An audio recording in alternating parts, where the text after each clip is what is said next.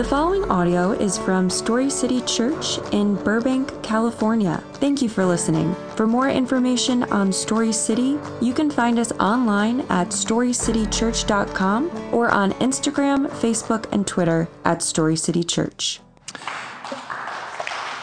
Well, it's getting a rousing round of applause from our production crew here. It's a joy to be with you guys this morning. If you have your Bibles, go ahead and take them out and open them up. We're going to be in the book of 1 Peter in chapter 4, starting in verse 12 this morning. I'm going to start by reading that for us, and we're going to jump right into God's Word. So this is 1 Peter chapter 4, 12 and 13. Dear friends, do not be surprised at the fiery ordeal that has come on you to test you, as though something strange were happening to you. But rejoice inasmuch as you participate in the sufferings of Christ, so that you may be overjoyed when his glory is revealed. Let's pray together. Father, as we come to you this morning through your word, as your body, your church, I'm asking you for a fresh filling of your Spirit for these complex days that we are navigating. I'm asking you to edify your body by your word, through your Spirit, for the glory of your Son, Jesus Christ, in all of our lives. It's in Jesus' name I pray these things. Amen. Amen. The English theologian and preacher who was a contemporary of Charles Spurgeon, Joseph Parker, once said, "Preach to the suffering, and you will never lack a congregation. There's a broken heart in every pew." This quote feels particularly poignant to me in the season of life we're in 2020. Whatever your situation is in particular, the last 6 months, the last 4 months, have brought some form of trial, some form of suffering for all of us, some significant change to the reality we're experiencing. Some of the suffering we're experiencing may not be caused by the season we're in, but perhaps the season we are in has, for some of us, exasperated or compounded some of the suffering we're experiencing, like pouring salt into an open wound. Listening today in our body, and I know this because we host Thursday prayer on Facebook, and I'm amazed at the amount of requests for needs that come of people that are suffering in our body. There are the sick, there are the brokenhearted and the lonely. Among us are people who are anxious and battling depression, the weary and burdened. These are not ethereal ideas of suffering. There is practical, palpable suffering in our body going on. And with that in mind, I think it's important this morning as we come to God's word that we build a biblically faithful framework for suffering. It's a humbling task to preach on suffering. It's a sensitive, important, and vast biblical theme. And up top, I want to be clear about what my intention is and is not this morning. My intention this morning is not to try to unravel and unfold for us the problem of evil and suffering. That is to say, where suffering comes from, why suffering exists. These are massive philosophical questions, and I'm not going to attempt to answer it this morning. Rather, what I want to do is try to answer a fear that was voiced by C.S. Lewis in the wake of losing his wife named Joy. As he wrestled with his grief, Lewis said this: "I'm afraid of thinking that suffering is just suffering after all, that it has no cause, no purpose, no pattern, no sense. It's just pain in a world of pain." What I hope to do this morning through God's word is to help us see that God always has a purpose in our suffering, that he in his goodness allows it and intends to use it to glorify himself by forming in us the image of Christ through fiery ordeals, as Peter calls them. And also to set our hope on the only ultimate hope, which can't be taken from us, which is not things found in this life, but the promise of the next. Things C.S. Lewis called this life shadows. in his suffering. He said that the reality of life had not yet started. These are only shadows, and I want to help us see that this morning as well. A little context on the book of 1 Peter. We've actually preached an entire series on this in our church, so some of you may be familiar. But 1 Peter was written by Peter, an apostle, around the year of AD 65. It was written to a church undergoing persecution at the hands of Emperor Nero, who was accusing Christians of burning Rome. Their suffering was a very real persecution to their faith, and Peter wrote to strengthen and encourage these suffering Christians. So we don't have the exact trials that they may have had at that point, but while our suffering may be different, the framework that Peter gives us this morning for how to suffer, as he calls it in verse 4:15, as a Christian, will apply to us all, whether our suffering is great or small this morning. I want us to try to grab onto a few principles. Peter starts in verse 12 with an imperative command for us this morning. He says, don't be surprised at suffering. By fiery ordeals, don't think it strange that you're suffering. Without laboring the point, because it's something I've preached on multiple times and Matt has as well, it is worth saying that the deck is stacked against us when it comes to obeying this command in our current context. The air that we breathe in our culture tells us, and we've been trained up from birth to believe that the life we are entitled to, that the life that we deserve, should be marked by upward mobility. It should be marked by ease and comfort. And if a season of suffering does darken the doorstep of our life, we certainly don't think that it's something that should be expected as normative in life. We tend, in the subconscious of our hearts, to think that suffering is the outlier, that suffering is something that is strange. We think it's strange to suffer when it comes, and we wait to get back to the better days. But it's interesting that the Bible tells us that grief and sorrow can be good and right responses to suffering, but it lists surprise at suffering as the danger. We see grief as a godly response to suffering in the book of Job. When Job is tested by the Lord in his season, when his family is taken from him, when his health is lost. In chapter 1, verse 20, it says, "At this, Job got up and tore his robe and shaved his head, and then he fell to the ground and worshiped. Great grief, shaving his head, mourning." But then in verse 22, we read, "In all this, Job did not sin by charging God with wrongdoing." There is a godly response in suffering that is marked by grief, by sorrow at the reality of suffering. But surprise, why is it such a dangerous response in our lives when it comes to suffering? Why does Peter warn us against surprise? Well, all we need to do to answer this question is think of the ways surprise tends to manifest itself when we come into seasons of hardship.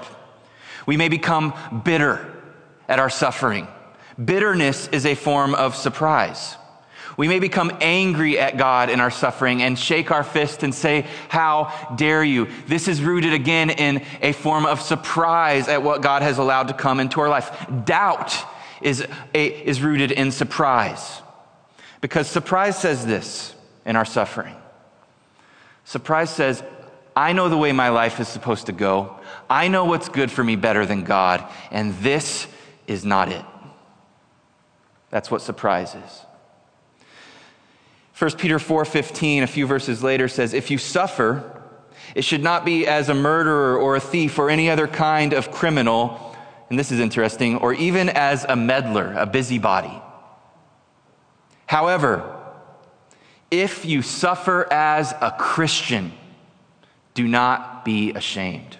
Well, what does it mean to suffer as a Christian? What does it look like to suffer, not as a meddler, not as a busybody, but to suffer as a Christian?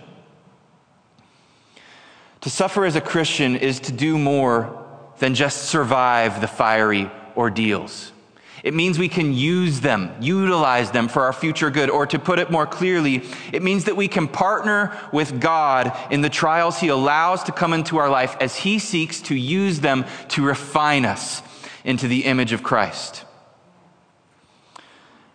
Christian, church, we can do more than survive our trials this morning, than endure them. We can turn them into tools in our lives. Peter says that our trials relate to our character the way fire, a furnace, relates to gold. He says, do not be surprised at the fiery ordeal that has come on you to test you. This could also be translated from the Greek, to prove you. He uses similar language in chapter 1, verse 7, where he says that trials come so that the proven genuineness of our faith, of greater worth than gold, which perishes even though it is refined by fire, would result in praise and glory and honor when Christ is revealed. Church, when fiery ordeals come into our life, they always reveal and prove us. They reveal and prove who we really are, what we're really made of. But Peter says that our trials are fire. Fire.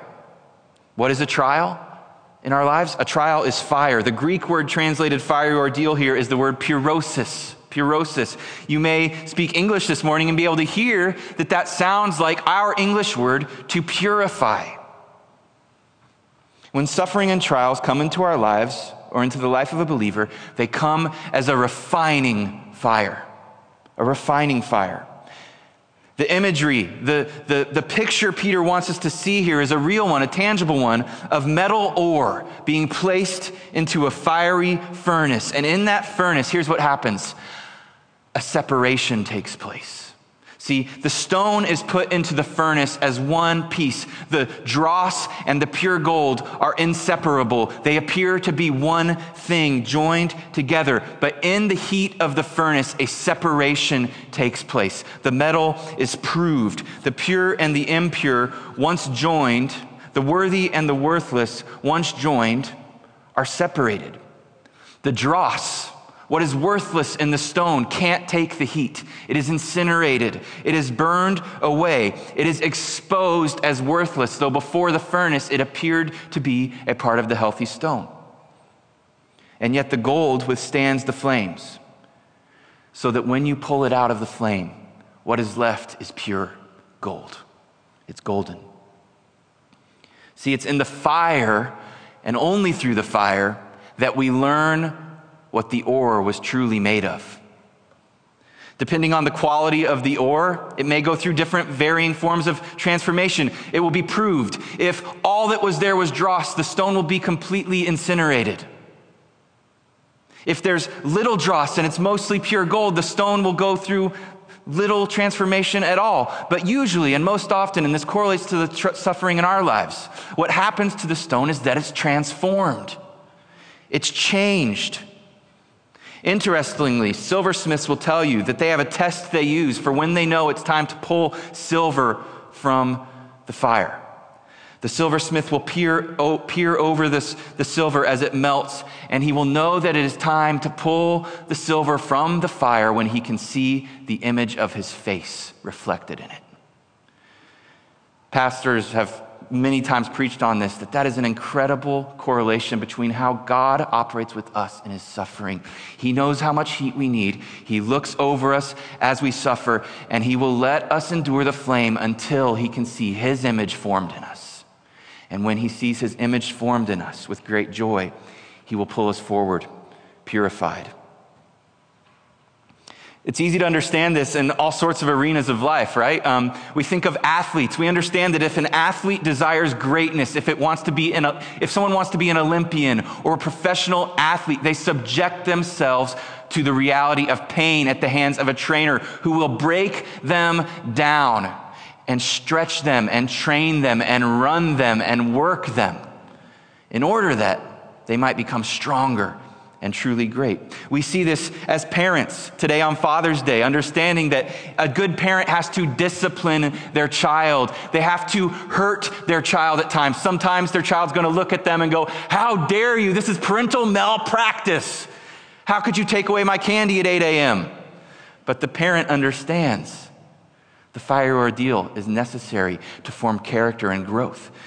Perhaps even more powerful in biblical imagery, we see the imagery of a vine that grows. My front yard is full of vines, and there's times where you must prune a vine, and what that looks like to the ignorant eye is destroying the vine. If someone who knew nothing about gardening looked at a vine being pruned, they would say, "You're cutting off beautiful flowers, beautiful limbs, and you've cut it down to a twig. What are you thinking?" To the ignorant eye, it looks unreasonable.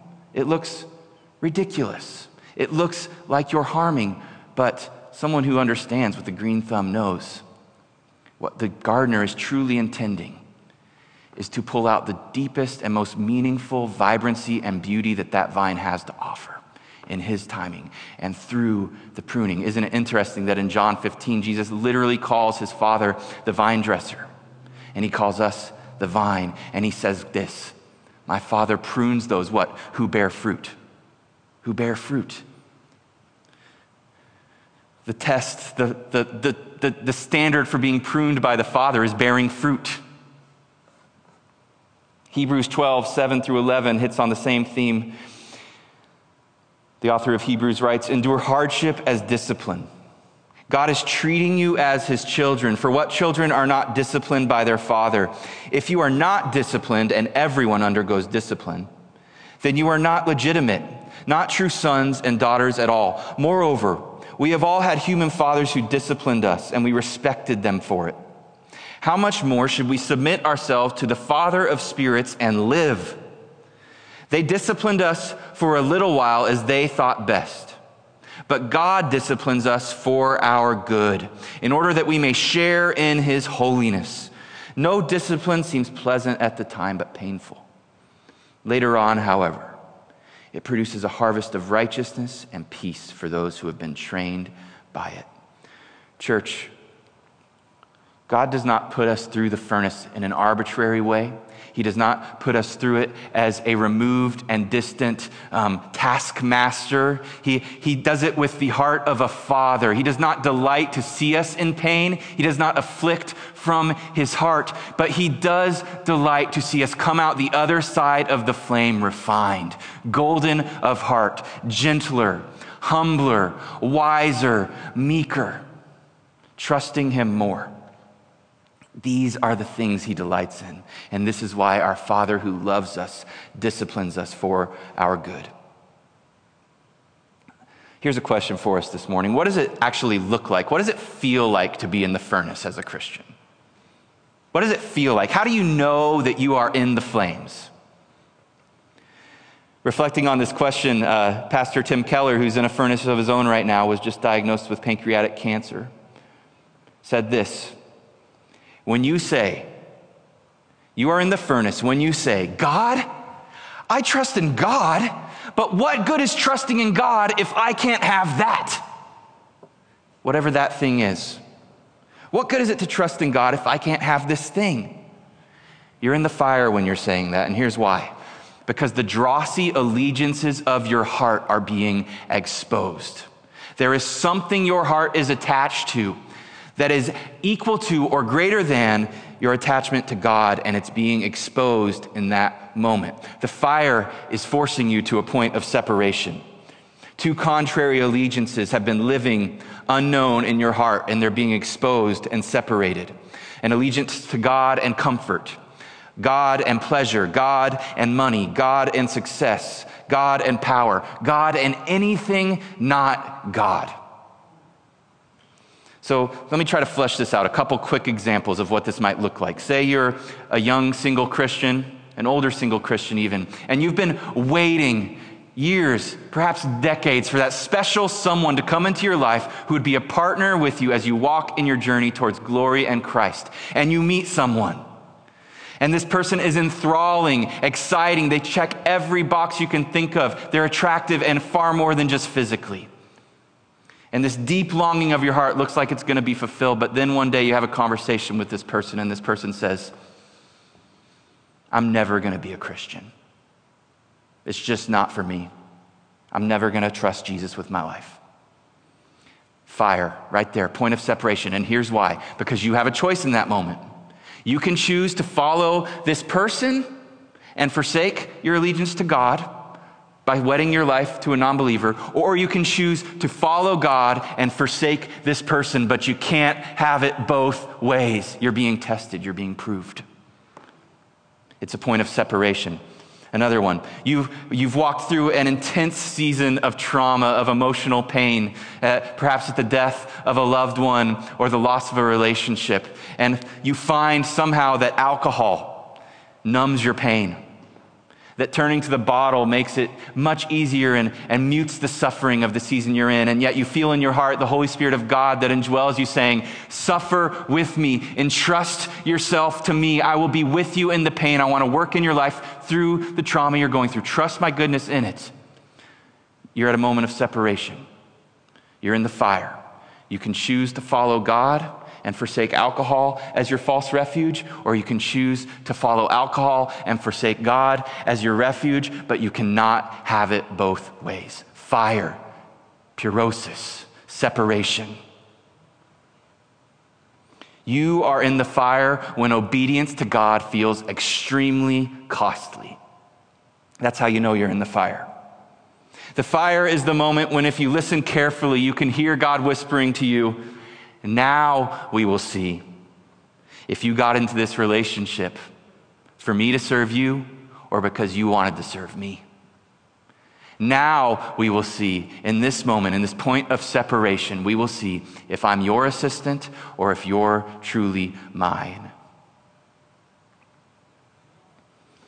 One fascinating thread I traced this week was the biblical reality that may hit our ears a little harsh, that God tests us, that God tests those he loves, that he tests people he wants to use for his glory. And he does it to help them see themselves more clearly. I want to read us a few passages on this. Psalm 105:19, the psalmist writes of Joseph, who was sold into slavery, accused of rape, and spent over a decade in prison before God restored him. And it says this, when he summoned a famine on the land and broke all supply of bread, he had sent a man ahead of them, Joseph, who was sold as a slave. His feet were hurt with fetters, his neck was put in a collar of iron, until what he said came to pass. The word of the Lord tested him. 2 Chronicles 32:31. We read of one of the good and few good kings of Judah, the 13th king of Judah, a righteous man named King Hezekiah. And it says this, it was Hezekiah who blocked the upper outlet of the Gihon spring and channeled the water down to the west side of the city of David. He succeeded in everything he undertook. But when envoys were sent by the rulers of Babylon to ask him about the miraculous sign that had occurred in the land, God left him to test him and to know everything that was in his heart. Deuteronomy 8:2, Moses speaks to the Israelites in the desert. He says, remember how the Lord your God led you all the way in the wilderness these 40 years to humble and test you in order to know what was in your heart, whether or not you would keep his commands. And we can't trace this whole line, but Genesis 22:1-12 is perhaps the most incredible example of God testing someone I can think of in the Bible. It's Abraham, God giving him his promised son, Isaac, and God asking Abraham to sacrifice him.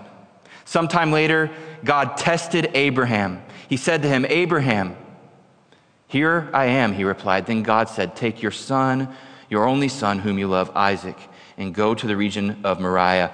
Sacrifice him there as a burnt offering on a mountain I will show you. Can you imagine this moment? God has promised you this son, and now God is asking you to sacrifice the son. Church, sometimes God is going to ask us for things that don't make sense to us. And in those moments, we have a choice to trust his heart and his goodness and his faithfulness and who he says he is, or deny those things and walk our own way. And Abraham had a choice. This was a test. And in verse 12, we read that though he failed many other tests, Abraham passed this test. He said, do not lay a hand on the boy, as Abraham had raised the knife to literally sacrifice his son, trusting God. Do not lay a hand on the boy, he said. Do not do anything to him. Now I know that you fear God, because you've not withheld from me your son, your only son. One more quickly. Job again said this in verses 9 and 10. When he is at work in the north, I do not see him. When he turns to the south, I catch no glimpse of him. But he knows the way that I take. When he has tested me, I will come forth as gold. Do you feel like you're in a test this morning? God is testing us at times to know what was in their hearts. But here's the thing, God knows what's in our hearts. God knew what was in these men's hearts. What God is really trying to do in these moments is help us see our own hearts, to recognize the dross, to meet a point of separation. God brings tests into our lives to give us an opportunity to see ourselves more clearly. Church, you don't find out what you're made of when you're sipping iced tea by the pool and it's 72 degrees and sunny outside. You find out what you're made of in the furnace. Only in the midst of fiery ordeals can we finally see the things we've trusted that are not God. And here's the opportunity suffering presents us. When we've finally seen the things we're trusting, our false refuges, we have an opportunity to use that suffering to deal with our false hopes.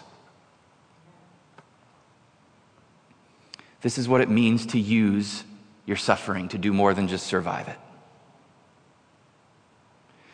When suffering comes into our life, and rather than entrusting ourselves to God, we choose to try to avoid it by running to these false refuges all the more. Here's a hard reality. We can often extend our season of suffering. See, when you run to anything other than God in your suffering, the thing you run to, you are setting up as a functional savior, a functional hope, a simple biblical word, an idol. And here's the thing about idols. They always fail you. They always fail us. God spoke to the nation of Judah, who had turned to many idols, in Jeremiah 2:27 and 28 with some hard words. He said, they say to wood, you are my father, and to stone, you gave me birth. They've turned their backs to me and not their faces. Yet when they are in trouble and their idols are failing them, I added that part, they say, come and save us, Lord. Come and save us. And God says, where then are the gods you have made for yourself? Let them come if they can save you when you are in trouble. For you, Judah, have as many gods as you have towns. God says to Judah, and he says to us, can those things save you? In old age, in sickness, in death? Can anything save you but me? Is there any refuge but the Lord our God? Is there any rock that will not be moved but the Lord our God? No, there is not. This is why in 1 Peter 4:19, Peter writes, let those who suffer according to God's will as Christians entrust their souls to a faithful Creator while doing good. Writing on the reality that it's only through fire that God can truly form the image and life of Christ in us in meaningful ways. One Christian author wrote this: very few Christians are willing to endure the suffering through which complete gentleness is obtained. We must die to ourselves before we are turned into gentleness, and our crucifixion involves suffering. It will mean experiencing genuine brokenness and a crushing of self, which will be used to afflict the heart and conquer the mind. Today, many people are attempting to use their mental capacity and logical thinking to obtain sanctification. Yet this is nothing but a religious fabrication. They believe that if they just mentally put themselves on the altar and believe the altar provides the gift of sanctification, they can then logically conclude they are fully sanctified. Then they go happily on their way, expressing their flippant theological babble about the deep things of God. Yet the heartstrings of their old nature have not been broken. There's been no separation. And their unyielding character, which they inherited from Adam, has not been ground to powder. Their souls have not throbbed with the lonely gushing groans of Gethsemane. Having no scars from their death on Calvary, they will exhibit nothing of the gentle life that flows like a spring morning from the empty tomb. Church, you can't think yourself into holiness. Thinking is a part of being holy. But the hard reality is no one ever learned they were a sinner by being told. We learn through our failures, we learn through our sufferings, we learn in the furnace who God is, who we are not, and who he can transform us into. Are we willing to suffer to be made great? A once self-avowed atheist, C.S. Lewis, spoke of the hound of heaven who was present in his surrender to Christ, in his justification. He said there was a hound of heaven, the Holy Spirit, that pursued him though he tried to flee. Church, that same hound of heaven is going to be active in our sanctification. When we run from the Lord in our suffering, he patiently pursues. He will not lift his hand. He will not relent until his work is complete. He cares not that we accuse him of cruelty. He has our good in mind, and he will accomplish his work however long it may take. We are often comforted, I am, by the verse Philippians 1:6 that says, "He who began a good work in you will be faithful to complete it." Comforting verse to know that God is the one who carries us to glory, who accomplishes his sanctifying work in us. But let us remember that at times, the reality of this verse is going to sting. As the Spirit of the living God leads us through and to flames so that we can be refined like gold. We can't outrun or evade his work and his will in our lives. Our best and only option is to surrender ourselves to his loving hands. Trusting God is, after all, what it means to be a Christian. So some hard things this morning, I understand. I feel the weight of it. But lest we faint under the weight of this tough truth, let's remember the promise of 1 Corinthians 10:13, which says, no temptation, and in the Greek that's the same word for test or trial. No temptation has overtaken you except what is common to mankind. And God is faithful.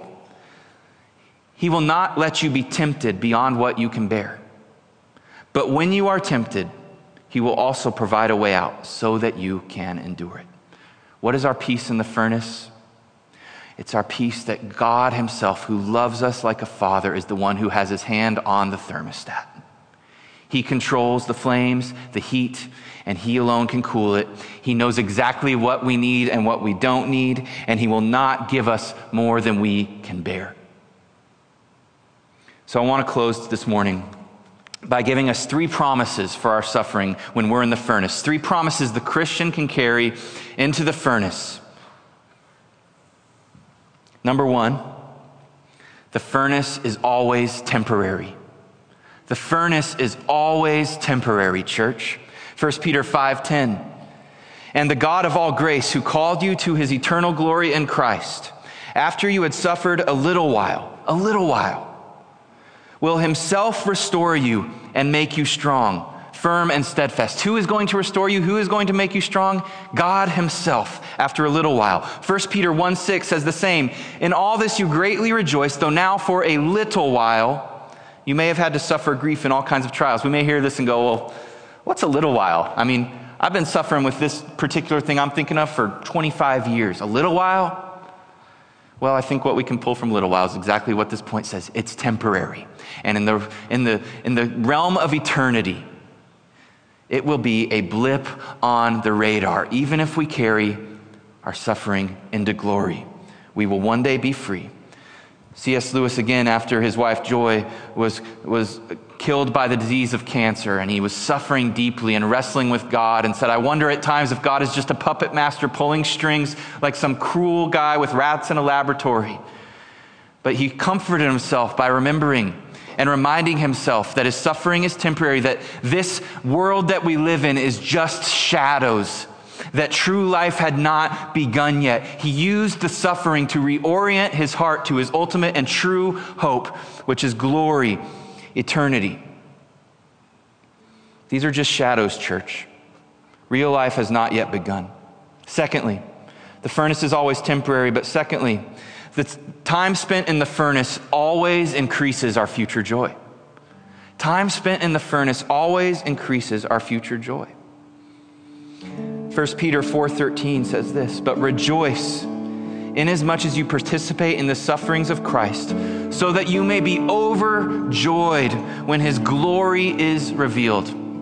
This is a mystery to me, but I think biblically, there is a reality unfolded that the deeper the depths of sorrow and suffering and sickness and pain and worry and anxiety and depression that we experience in this life, the deeper the joy that we find when all sad things are ultimately made untrue and we see the face of the one who led us through the flames.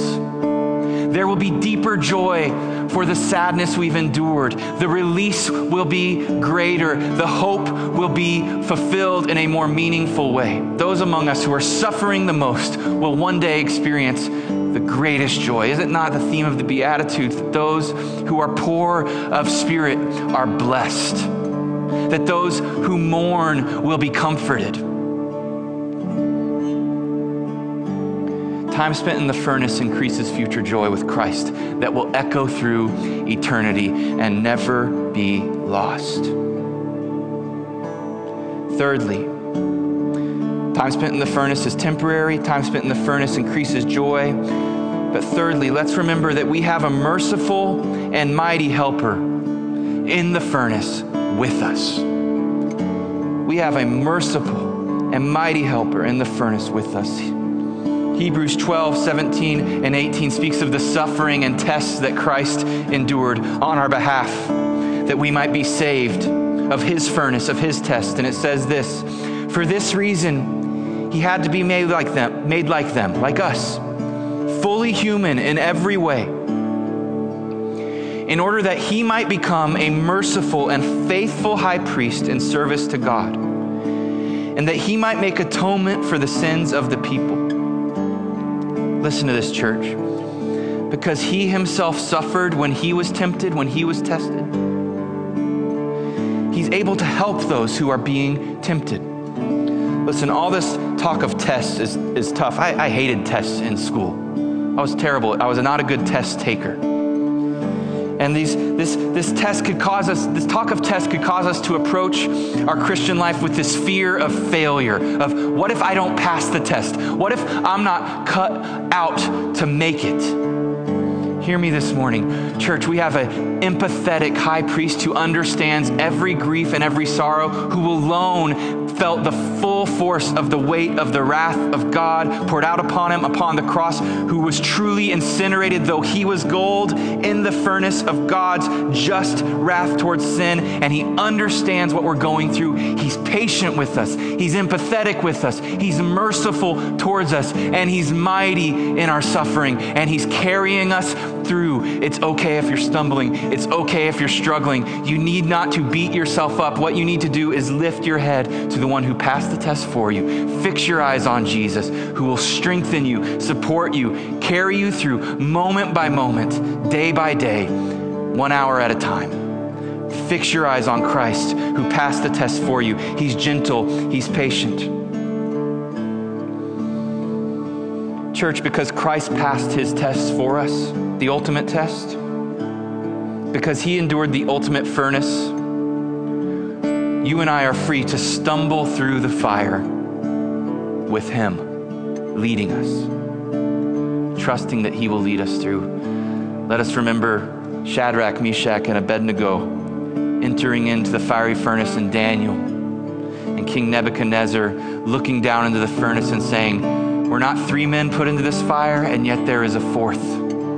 One that looks like the Son of God, like a Son of God." Church, that is Christ in the fire with them, protecting them. And if he could protect them and save them from literal flames that killed the men that threw them into the flame, it was so hot. No matter how hot your furnace is today, Christ, your merciful and mighty Savior, can lead you through, and he will make you pure through the purosis, the separation that will take place in your heart through your suffering. Lastly, I just will say, I believe that we are in a furnace as a church. I believe that we are at a moment of separation where God is weeding things out individually in our hearts. And church, I just want to implore us, as I preached about a month ago now, we are at a test of our unity right now. We are at a test of our humility right now. We are at a test of our kindness right now. We are being tested in our ability to remain one in divided times. And if we cannot unite around the gospel, if we cannot fix our eyes on Christ and be gentle and kind and humble to one another now, then what did we ever really have to begin with? Christ can sustain us as one through this divided season, through this corporate suffering in these divided times. Church, let us fix our eyes on our merciful and mighty Savior, believing this. The words of John Newton, the writer of Amazing Grace. Everything is necessary that God sends our way. Nothing can be necessary that he withholds. Do you believe that this morning for yourself? Though things don't make sense, though life may hurt, and your anxiety and your worry and your fear, let us entrust ourselves to our faithful Creator and continue to do good through his Spirit in us. I love you, church. God is with you. Let's pray together.